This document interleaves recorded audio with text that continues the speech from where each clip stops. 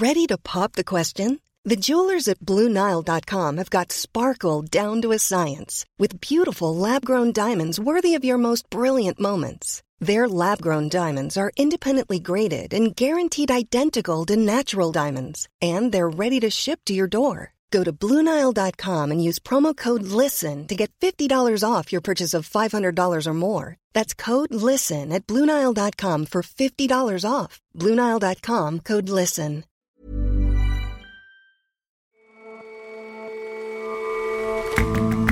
Hello, and welcome to The Intelligence from The Economist. I'm Ore Ogunbiyi. And I'm Jason Palmer. Every weekday, we provide a fresh perspective on the events shaping your world. When the United Nations was set up after the Second World War, the hope was that the liberal values on which it was founded would become universal. But despite getting richer, some countries have other ideas for achieving peace and security. And picture the biggest animal ever. You might be thinking of the blue whale. But now there's evidence of a creature more like an enormous manatee that lived 40 million years ago and may have outweighed the blue whale by more than 3 times.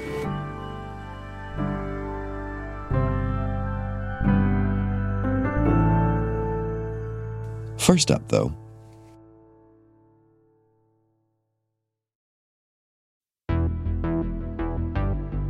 less than 3 months ago, Turkey's President Recep Tayyip Erdogan was accusing his American counterpart, Joe Biden, of conspiring to topple his government. Biden, Erdoğan'ı düşürmemiz lazım diye talimatı verdi. Bunu ben biliyorum. Bunu benim bütün halkım biliyor. He was talking up his special relationship with Russia and threatening to prevent Sweden from joining NATO. Şu anda üzerinde hassasiyetle durmam gereken konu İsveç'in NATO üyeliği başvurusuyla başlayan. But the newly re-elected president seems to be having a change of heart as he reassesses his relationships with Western countries. He's been busy forging new partnerships and rekindling old ones. But it's hard to tell how deeply or for how long he might be returning to the Western fold. Turkey has been an increasingly unpredictable NATO ally for years under its president, Recep Tayyip Erdogan. Piotr Zalewski is our Turkey correspondent. But recently, that is to say after his election win earlier this year, in late May, Erdogan seems keen on repositioning Turkey's relationship with the West. And what evidence is there for that? Erdogan has made a string of overtures to the West. He has promised to wade through Sweden's accession to the NATO alliance, which he had blocked for nearly a year. He has stepped up his country's support for Ukraine by openly backing Ukraine's own dreams of membership in the alliance, something he had not done since the start of the Russian invasion.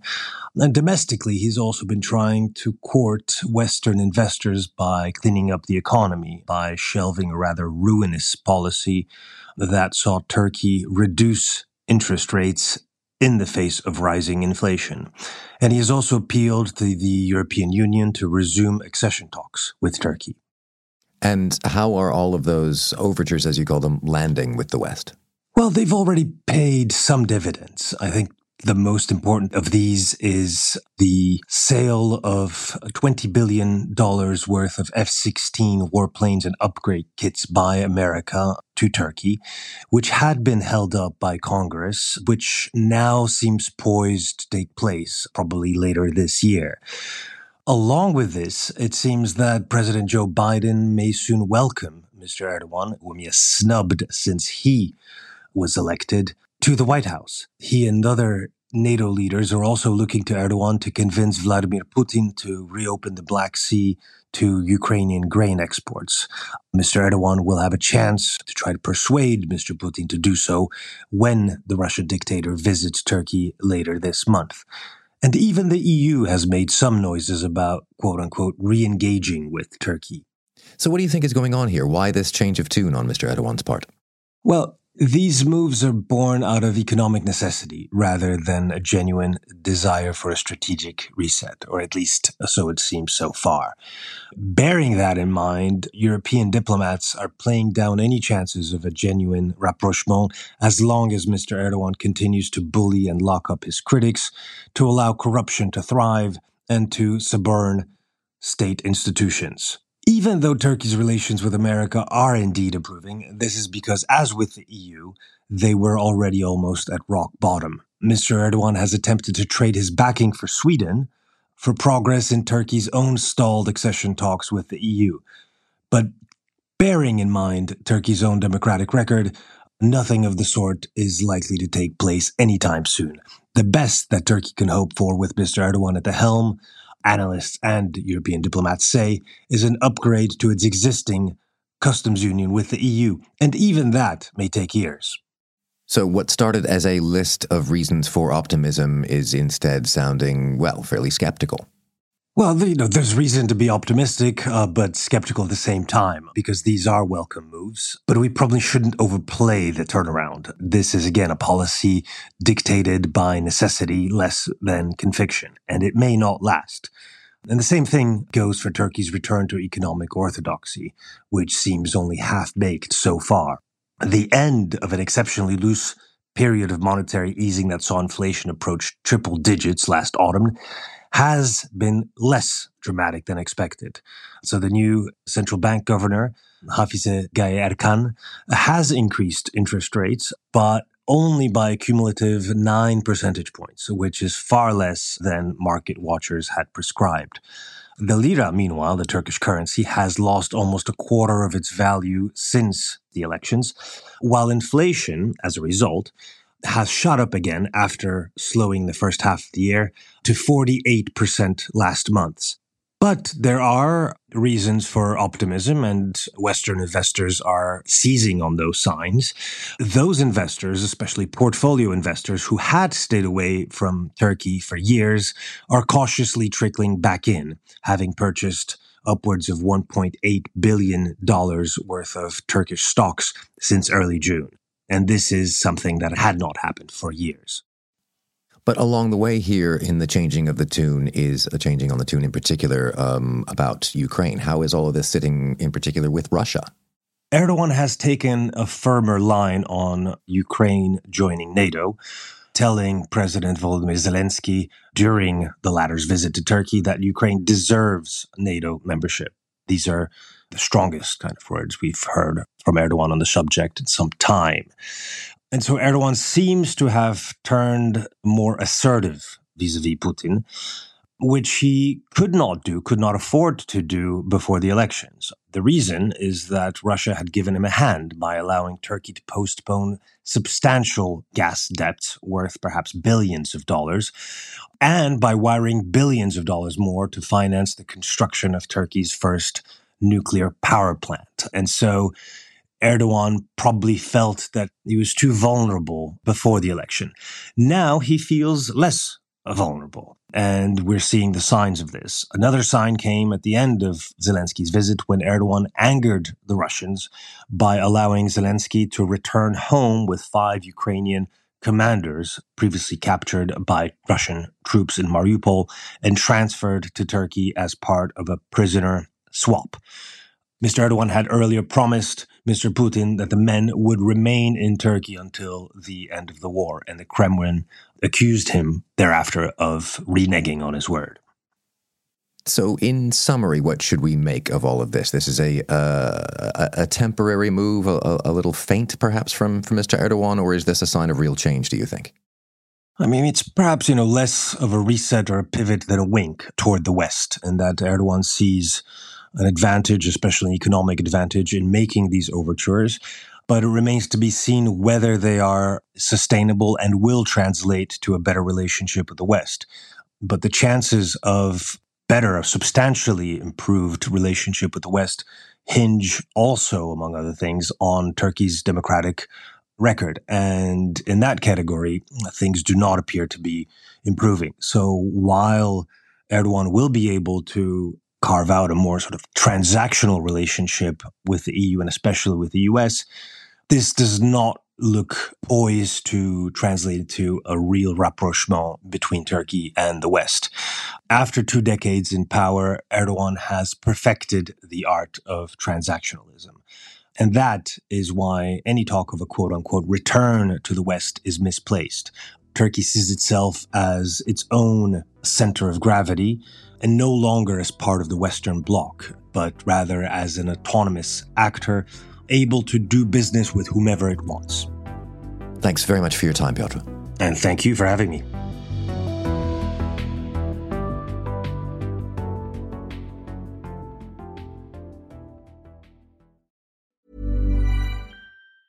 It's that time of the year. Your vacation is coming up. You can already hear the beach waves, feel the warm breeze, relax, and think about work. You really, really want it all to work out while you're away. Monday.com gives you and the team that peace of mind. When all work is on one platform and everyone's in sync, things just flow. Wherever you are, tap the banner to go to Monday.com.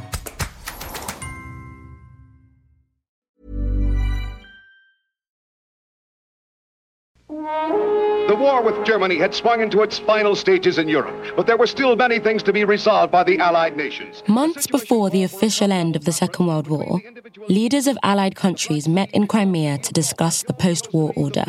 It had been hailed as the conference to shape tomorrow's world. And in addition to dismantling the Nazi war machine, these leaders laid the groundwork for the future international liberal framework that has persisted until today. The plans for a United Nations organization were clearly defined, and a provisional government was approved for. The Charter for the United Nations enshrined what was hoped to be a universal set of values that would ideally spread around the world. In the charred wreckage of Europe, leaders committed for nations to be good neighbours to one another and to uphold peace and human rights. It was meant to be a fresh start based on individual freedom and tolerance, but it hasn't quite caught on everywhere.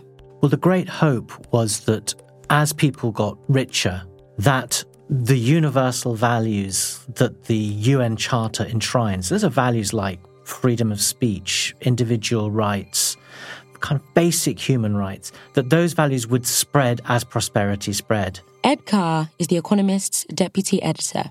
And the worrying thing is that they haven't spread as fast as we would have hoped. So these kinds of values, respect, tolerance and human rights, they're of course important things, but isn't this arguably quite a Western approach to values?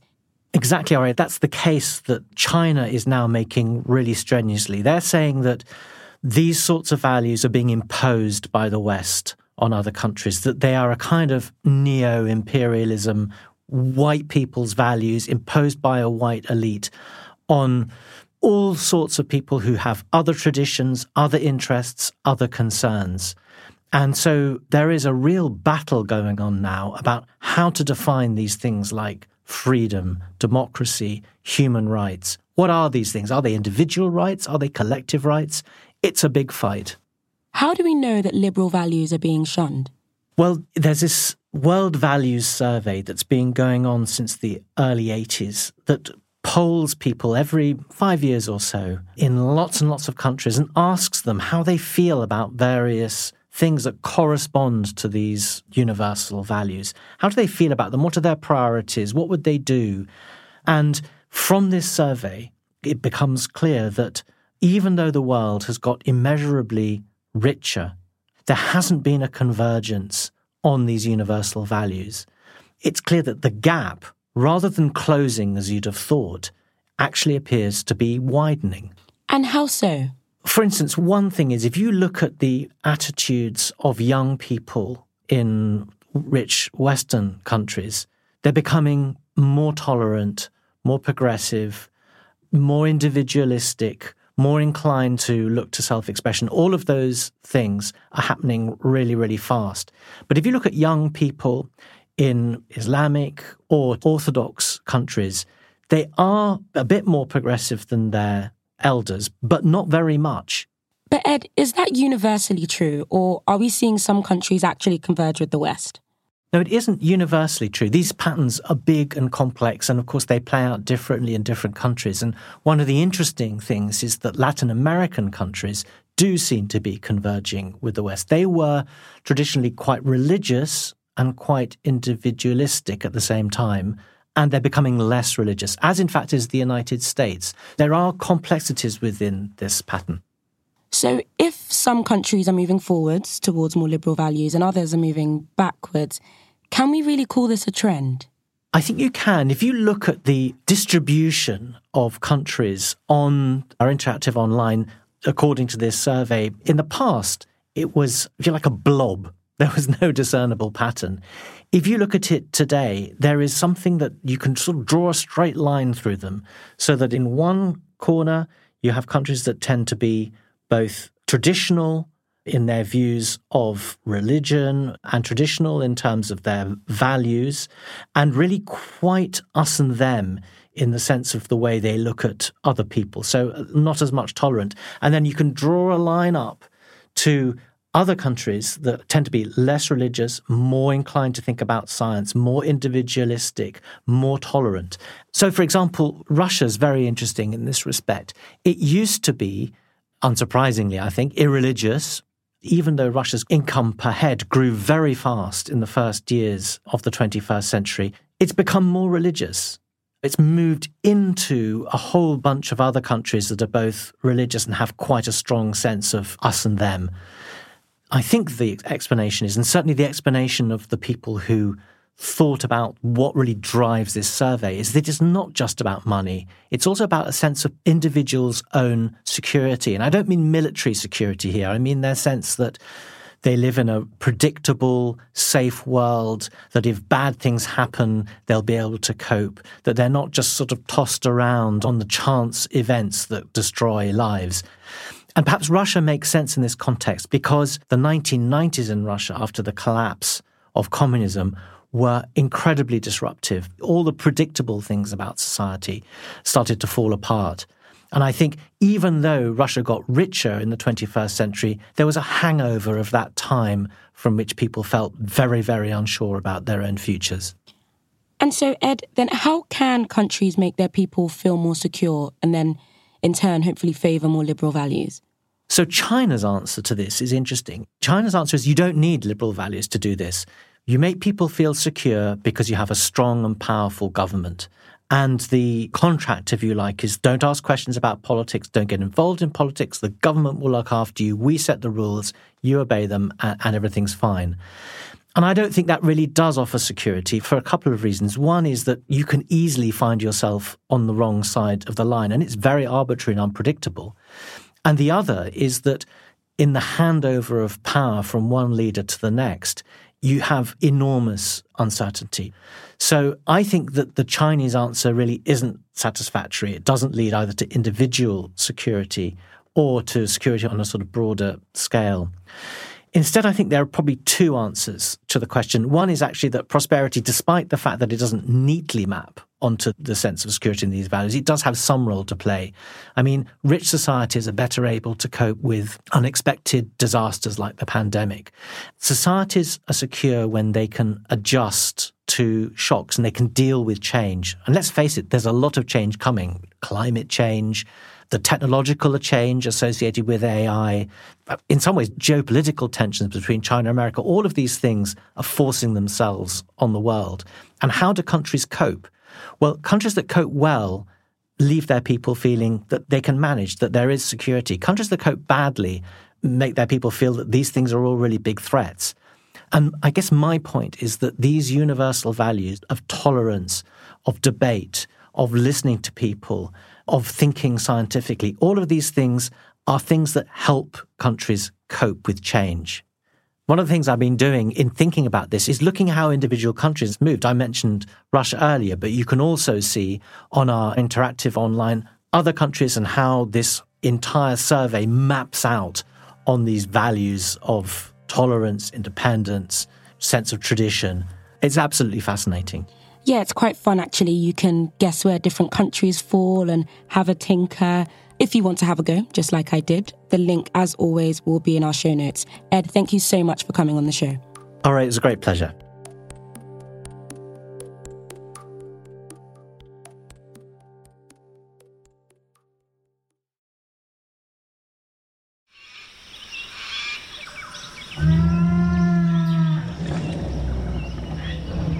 One of the things that so captivates the imagination about dinosaurs was their sheer size. The bloodthirsty Tyrannosaurus rex was up to 12 meters long, half the length of a tennis court, and is thought to have weighed about 7 tons. Some of the plant-eating ones were bigger still. Patagotitan majorum, only discovered in 2014, was 37 meters long and may have weighed 69 tons, more than 10 times the weight of an elephant. The true giants aren't land dwellers, where gravity imposes limits on how heavy an animal can grow. The real giants live in the sea. Kerry-Ann Richmond-Jones is an international economics correspondent and has a knack for writing about natural history for The Economist. Their enormous bodies can be supported by the water, and the most massive animal ever to have lived is still swimming around today. It's the blue whale, which regularly tips the scales at over 100 tons. But now, it seems, the blue whale has a challenger. Even bigger, you say? Exactly. On August 2nd, in a paper published by Nature, by a paleontologist at the University of Pisa called Giovanni Bernucci, and his colleagues describe a newly discovered creature. It's called the Perriceutus colossus. It's an extinct marine mammal believed to have lived about 40 million years ago. It may have weighed up to 340 tons, which would make it by far the most massive animal ever to have existed. And if they're right, that means it's more than 3 times the size of an average blue whale. So how did they find this thing? Where did they find this thing? The team made the discovery in the Ica Valley, an arid desert in southern Peru. They stumbled on a huge mass sticking out the ground while searching for fossils. It didn't look much like a rock. It was too heavy to be anything else. It actually broke several winches. And when they got it out, they discovered an incomplete skeleton. In total, the team found 13 vertebrae and 4 ribs. Working out exactly how much flesh was once attached to those bones, which is needed to determine the overall weight of the animal, is not that easy. So there's a bit of room for error in the calculations of how much it actually weighed. Lower estimates are about 85 tons. A lot depends on what the animal actually looked like. Did it look more like a really, really, really big manatee, which has not that much mass compared to the amount of bones that it has, in which case it would have weighed less? Or does it look more like a whale, in which case 340 tons would be much more like the actual figure? So we really only know then that it might have been the biggest thing to have ever lived, or do we know more about its lifestyle? Working out how something that is extinct lived is even harder than deciding just how big it is. But there are clues. The most extraordinary feature of the animal's bones is just their sheer density. All the bones that were found were unusually thick and unusually heavy, much more so than any whale swimming about today. Some lacked a medullary cavity, which is the hollow, marrow-filled section found right in the middle of most mammals' bones. These days, whales like the sperm whale or dolphins, which can descend to well over 1,000 meters, tend to have quite light skeletons. They need to be able to swim quickly and then get up from those deep dives fast. It's the animals that live in shallower waters, such as manatees, sea cows, dugongs, which have dense bones. So for that reason, the researchers think that the P. colossus, the animal that was found in Peru, was probably a creature of comparatively fertile coastal shallows. And presumably had to eat a lot out of the shallows then to stay that big. Oh, yeah. Without a jaw or any teeth to study, exactly what it ate is unclear. But we are very certain that it couldn't move that fast with bones so heavy. Scientists speculate that it was too heavy to really swim properly. It kind of wiggled its spine up and down rather than swimming with fins as a dolphin or a whale does today. That means it bounced gently along the sea floor. Even getting itself up to the surface to breathe was probably quite a lot of effort. It wasn't a fearsome hunter. So one theory is that it was a herbivore, munching its way through lots and lots of seagrass and seaweed. Maybe it was a filter feeder, like a modern baleen whale, straining small creatures from the water. It might even have been a scavenger, a bit like a marine vulture. Definitive answers and an update on the record books might have to wait until a more complete skeleton is discovered. Thanks very much for joining us, Kerry-Ann. Thanks for having me.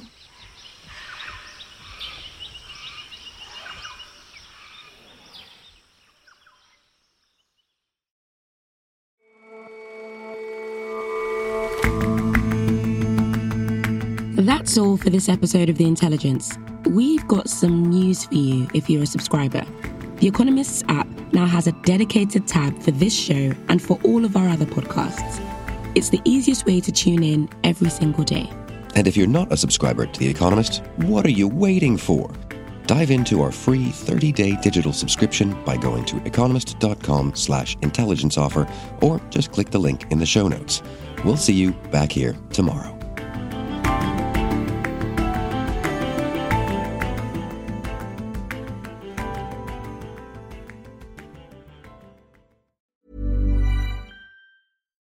Can supply chains be more sustainable without losing performance, efficiency, and resilience? It's possible with GEP. With strategy managed services and AI-powered software, GEP helps hundreds of market-leading companies build sustainable supply chains that are cleaner, greener, and highly effective. Supply chains that are good for the planet and good for your business. GEP. Software, strategy, managed services. GEP.com.